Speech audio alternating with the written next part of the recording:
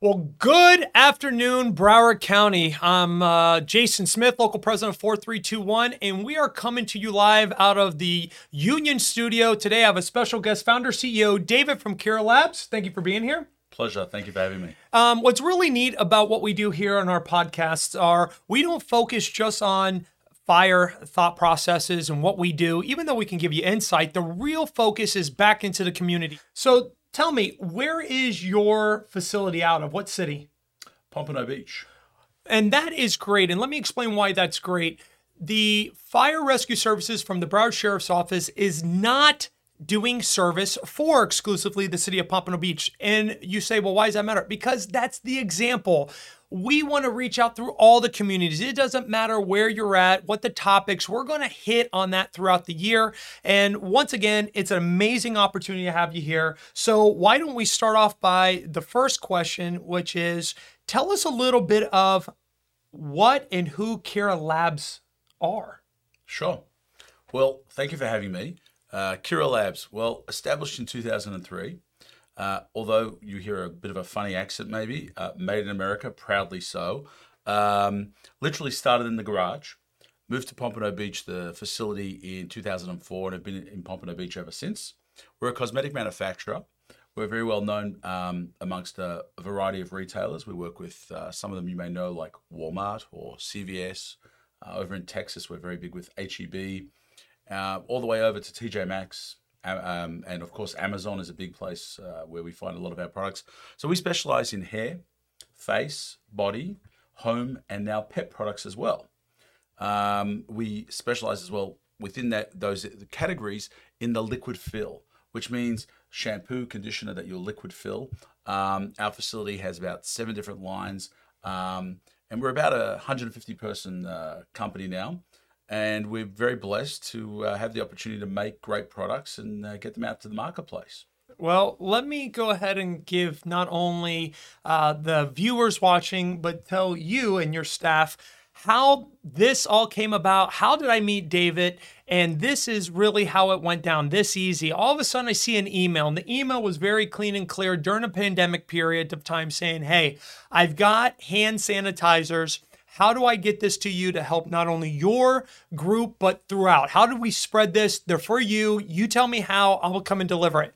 So that is how this, I'm going to call it friendship, established itself. And I said, wow, that is amazing. Yes, there's tons of need, and we can be the bridge agent to make it happen. So why don't you sort of say what transpired? Because we weren't the only groups that you did this with. Right.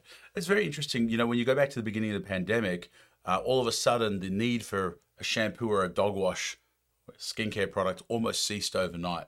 There was less of a focus for not just America, but quite frankly, the globe. So we found ourselves in this interesting position where at the same time, there was a tremendous demand for sanitizers. And it was more so a calling at early March of 2020. We have the ingredients, we have the know-how, we have materials, where we immediately started making sanitizer product and started getting those out to first responders, like a lot of those people that you represent. We found ourselves working directly with Miami University Hospital System, providing them with a tremendous amount of product immediately. Then we had government calling us, FEMA calling us, and we were making a tremendous amount of sanitizer and antimicrobial products.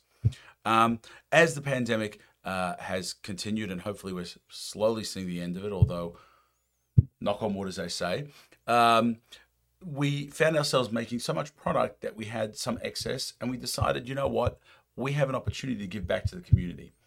We have the retailers all had come back to us and started going back to their regular product lines. So yes, shampoo and dog wash and the skincare and everything started up again rapidly to make up for when there was a pause. But at the same time, we had this whole range of products. So we said to ourselves, what are we going to do? We had 1 million sanitizer tubes, and we said to ourselves, you know what, we can give them away for a less, we could make a deal, we could do a closeout. And I said, you know what, let's do a push, let's give it out to the community. And so with a lot of different community groups, from schools to churches and first responders, but reaching out to you and your team has been a blessing, because it's just been so much fun, and it's the products going to people that need it. Also, after we gave to the 4321, we also added in the the body wash because we felt, you know what, let's give some extra products as well. But I've stood on the truck with Mayor Suarez over in Miami and other people as well. Mount Sinai Medical recently in Surfside with the donated product. And our goal is just to encourage everyone within Kira Labs to connect with a different group that means something to them, whether it's their school, church, or any other institution, and offer to give out product to them. We take care of everything. We drive there with our truck, as you saw. Yeah. The team comes over and engages, and that's how we came across connecting, which we're very appreciative of. Yeah, it was a very neat connection there. You hit on some topics. Most recently, I just heard you say you donated to Surfside. So here in a moment, I want you to talk on that. Before David does, what I want to do is take a moment, pause, and let's focus on a couple of our partners that make this happen.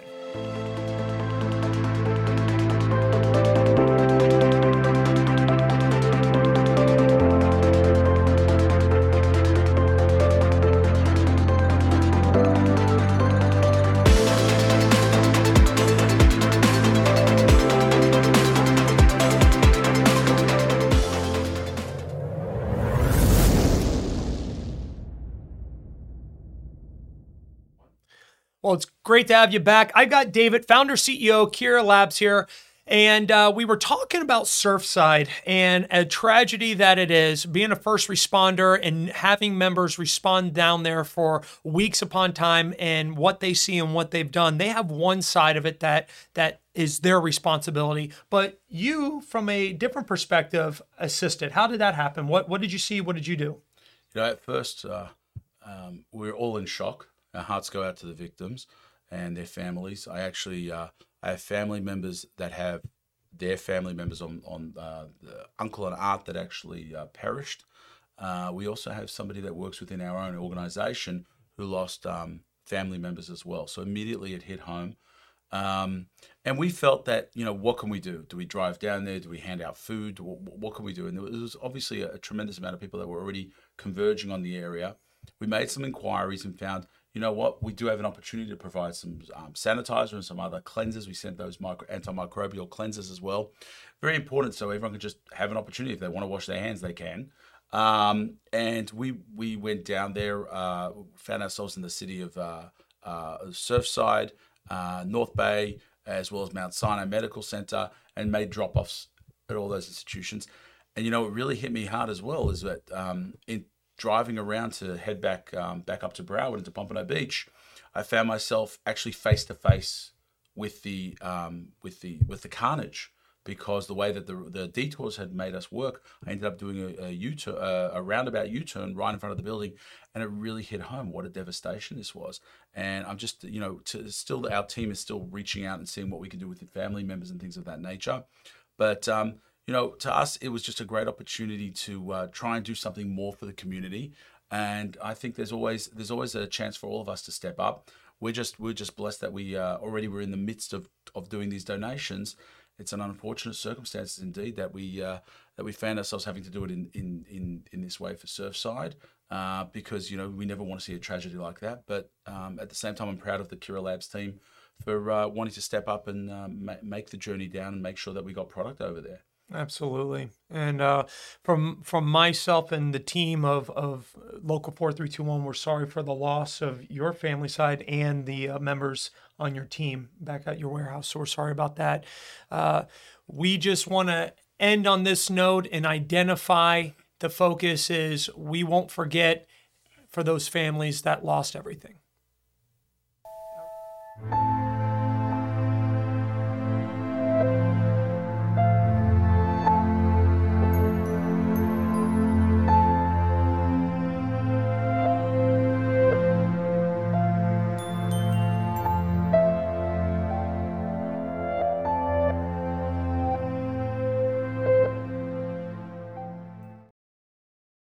So I'm here with David from Kira Labs, and one important thing for me to highlight to you is I'm an entrepreneur at heart. I've tried different businesses, definitely not as successful as what you've been able to establish. So for all those that have that itch to go ahead and strive to be their own boss, what does that look like? What happened? What was the drive? And how did you know this was it? That's a great question. And so just to put things in perspective, yes, success is always for us is continuous improvement. So still a lot of room for success for everybody, I think. And I think failure is part and parcel for everybody on the road to success. And if you don't have your setbacks and so on, you're not really being successful. So I think it's about being optimistic and realizing that there's always tomorrow to get up and pick up. And that from every, what do they say about the light bulb? How many experiments were done? Well, it was 2,000 or so until he got to the light bulb, or even more, I believe. And everyone was a step towards a success, not a failure. Similarly, for me, it was really a sense of coming to the United States from Australia. Truly, I was an immigrant, and there was a tremendous sense of opportunity that immediately I was aware of. Is like so many people, so many things going on here, so much access to so many opportunities that you never really had living, on an island, 14-hour flight from the rest of the world. Even though it's a first world, Western country, Australia. America presents tremendous, when we talk about the land of opportunity, it truly is.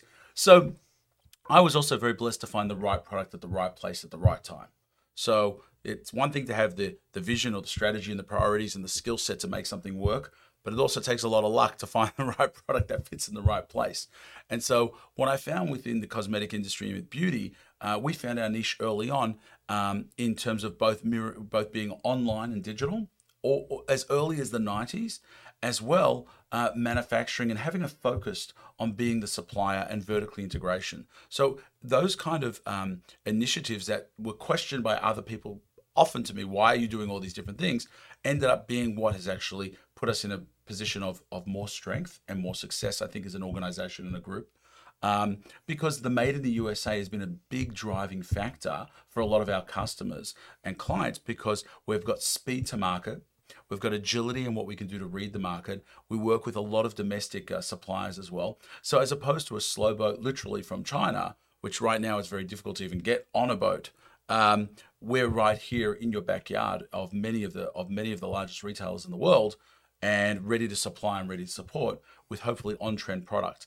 I will say that what a lot of the success is owed to the team, whether it's my wife and my family, but also on the company as well. My job is just to keep everybody aligned, focused now, and keep everybody as happy and culturally positive as possible, and try to be the employer of choice, the partner of choice, and provide really good product to the marketplace. So, I mean, that's how I look at it in terms of the whole calculation of how one understands how that works. But at the end of the day, I think it's important that you have drive and ambition, and that you enjoy what you do. Sure. So what's really neat, 150 roughly employees, correct? Yeah. So obviously you didn't have 150 packed in your garage at one time. So how many started out of the garage to what you had today? Well, you're looking at him. I literally had 3 plastic tables, one with a computer, and it was one of those big old monitors in those days, and one with my little lab setup where I was making some different formulations and working out what I can and can't make. Turned out that I could make some pretty good product after all. And then my little shipping table as well. So literally the garage lasted about 3 or 4 months before it was time. My wife wanted the garage back, and so did my family. And moved into the first warehouse, and from there it just went from first to second to third. And today I think it's our 5th and 6th facility. And yeah, it's grown quite rapidly, especially over the last few years, thanks to the partnership of many terrific retailers as well that have delighted to be able to get Made in the USA product on the shelves. Yeah, no, that's very huge. It's one big position that the union stand for is American Made, Union Made. And saying that, what's really interesting is you hit a culture. So your not new, but current responsibility as you present it is to keep everyone sort of focused on the prize and keep everyone engaged. That becomes very difficult, especially coming out of a pandemic. A lot of places are having difficulties hiring employees, and I know you just recently had a barbecue for your employees, like recognizing everybody. So what are some tactics that you recognize that work for you or in this environment to not only keep the energy high, keep everyone focused and engaged, but to be the employer of choice, as you so put it? Right, that's a great question. A lot of trial and I wouldn't say error, but try and try again. At one point, we realized that, with the challenges of the pandemic and people not necessarily wanting to come back into a facility, even though we have a lot of protocols in place with masks and so on, and we've been very supportive of people that want to take time off for vaccination or for testing. We gave extra testing, we gave unlimited sick days, all those type of things provide a framework or an environment where people feel very safe. At the same time, we take a very particular interest in everyone's well-being. My attitude has always been very much geared towards what they call the lean methodology, where it's a bottom-up approach, where really the person that's working on the shop floor is probably more important than me sitting at my desk sometimes. So whether or not you're working at the warehouse dock or you're working in the front office, doesn't matter. Everybody is equally important. And showing that respect and actually backing that up is very important, and showing an interest. We tried different things in terms of, specifically when it comes to recruiting, asking people to find friends and family. We don't care who it is, as long as it's someone you want to join the family. I actually said to the team, to the whole facility, in a town hall environment, I said, listen, at the end of the day, we're a family, we're an organization. Who do you want to join the family? Do you want me to go out and just pick people randomly, and then you wake up one day and you're like, this is a new member of my family? I said, wouldn't it be better if you looked amongst your own community and you said, you know what, that person I think would do great. I think we should give them a chance. So what we did was we started the program where if you bring in a referral, not only are you compensated, but you become their buddy and you bring them through. And after 90 days, if they come on full time, you also get your extra little incentive bonus as well. But what it does is it creates a more family orientated environment. I'll just add this as well, is that one of the other ways we've dealt with fluctuations in employment is using temporary labor. And we were just noted by an outside consulting group where they said to me they were very impressed, and I never was really aware of it, that we treat our temps like full-time staff. We don't create two different tiers. We don't create tiers in the organization. Everybody is equally respected, whether or not you're working for us temporarily for 5 days or you've been working for us for 5 years. And I think that sense of respect is, I think, the first and foremost aspect that people look for. And we just try to provide, like you said, with the barbecues, multiple barbecues. Our team, we're always looking for an opportunity to have a good time. And the way we do it is by setting ourselves our goals. And if we're ahead in time and obviously meeting our quality metrics, let's have a barbecue. And we've got some great barbecuers with us. Yes. So it's engaging. It's very interesting. So when we come back, we're going to hit on what the future looks like for Kira Labs, what your focus is as being the visionary. So let's go and let's go listen to some of our partners that make this happen.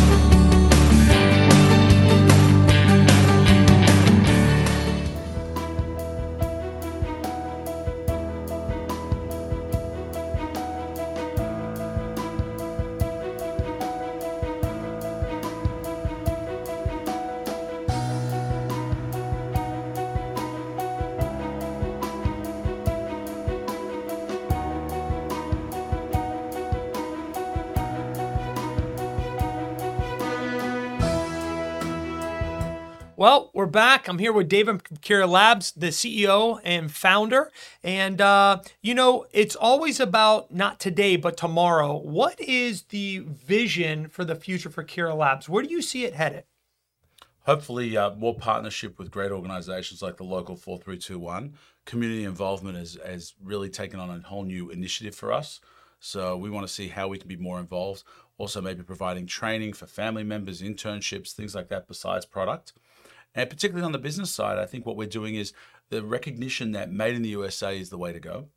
and the support that we have as a made in USA manufacturer, and looking how we can be more vertically integrated. So we have the ability to expand throughout the whole chain of our supply network to work with our partners and really develop a much stronger integration. So if there are going to be any other calamities, and hopefully there won't be, that we're extremely well protected. And at the same time, the people, not only our partners, but also the people that we work with in the community, we can still be there to provide product for them.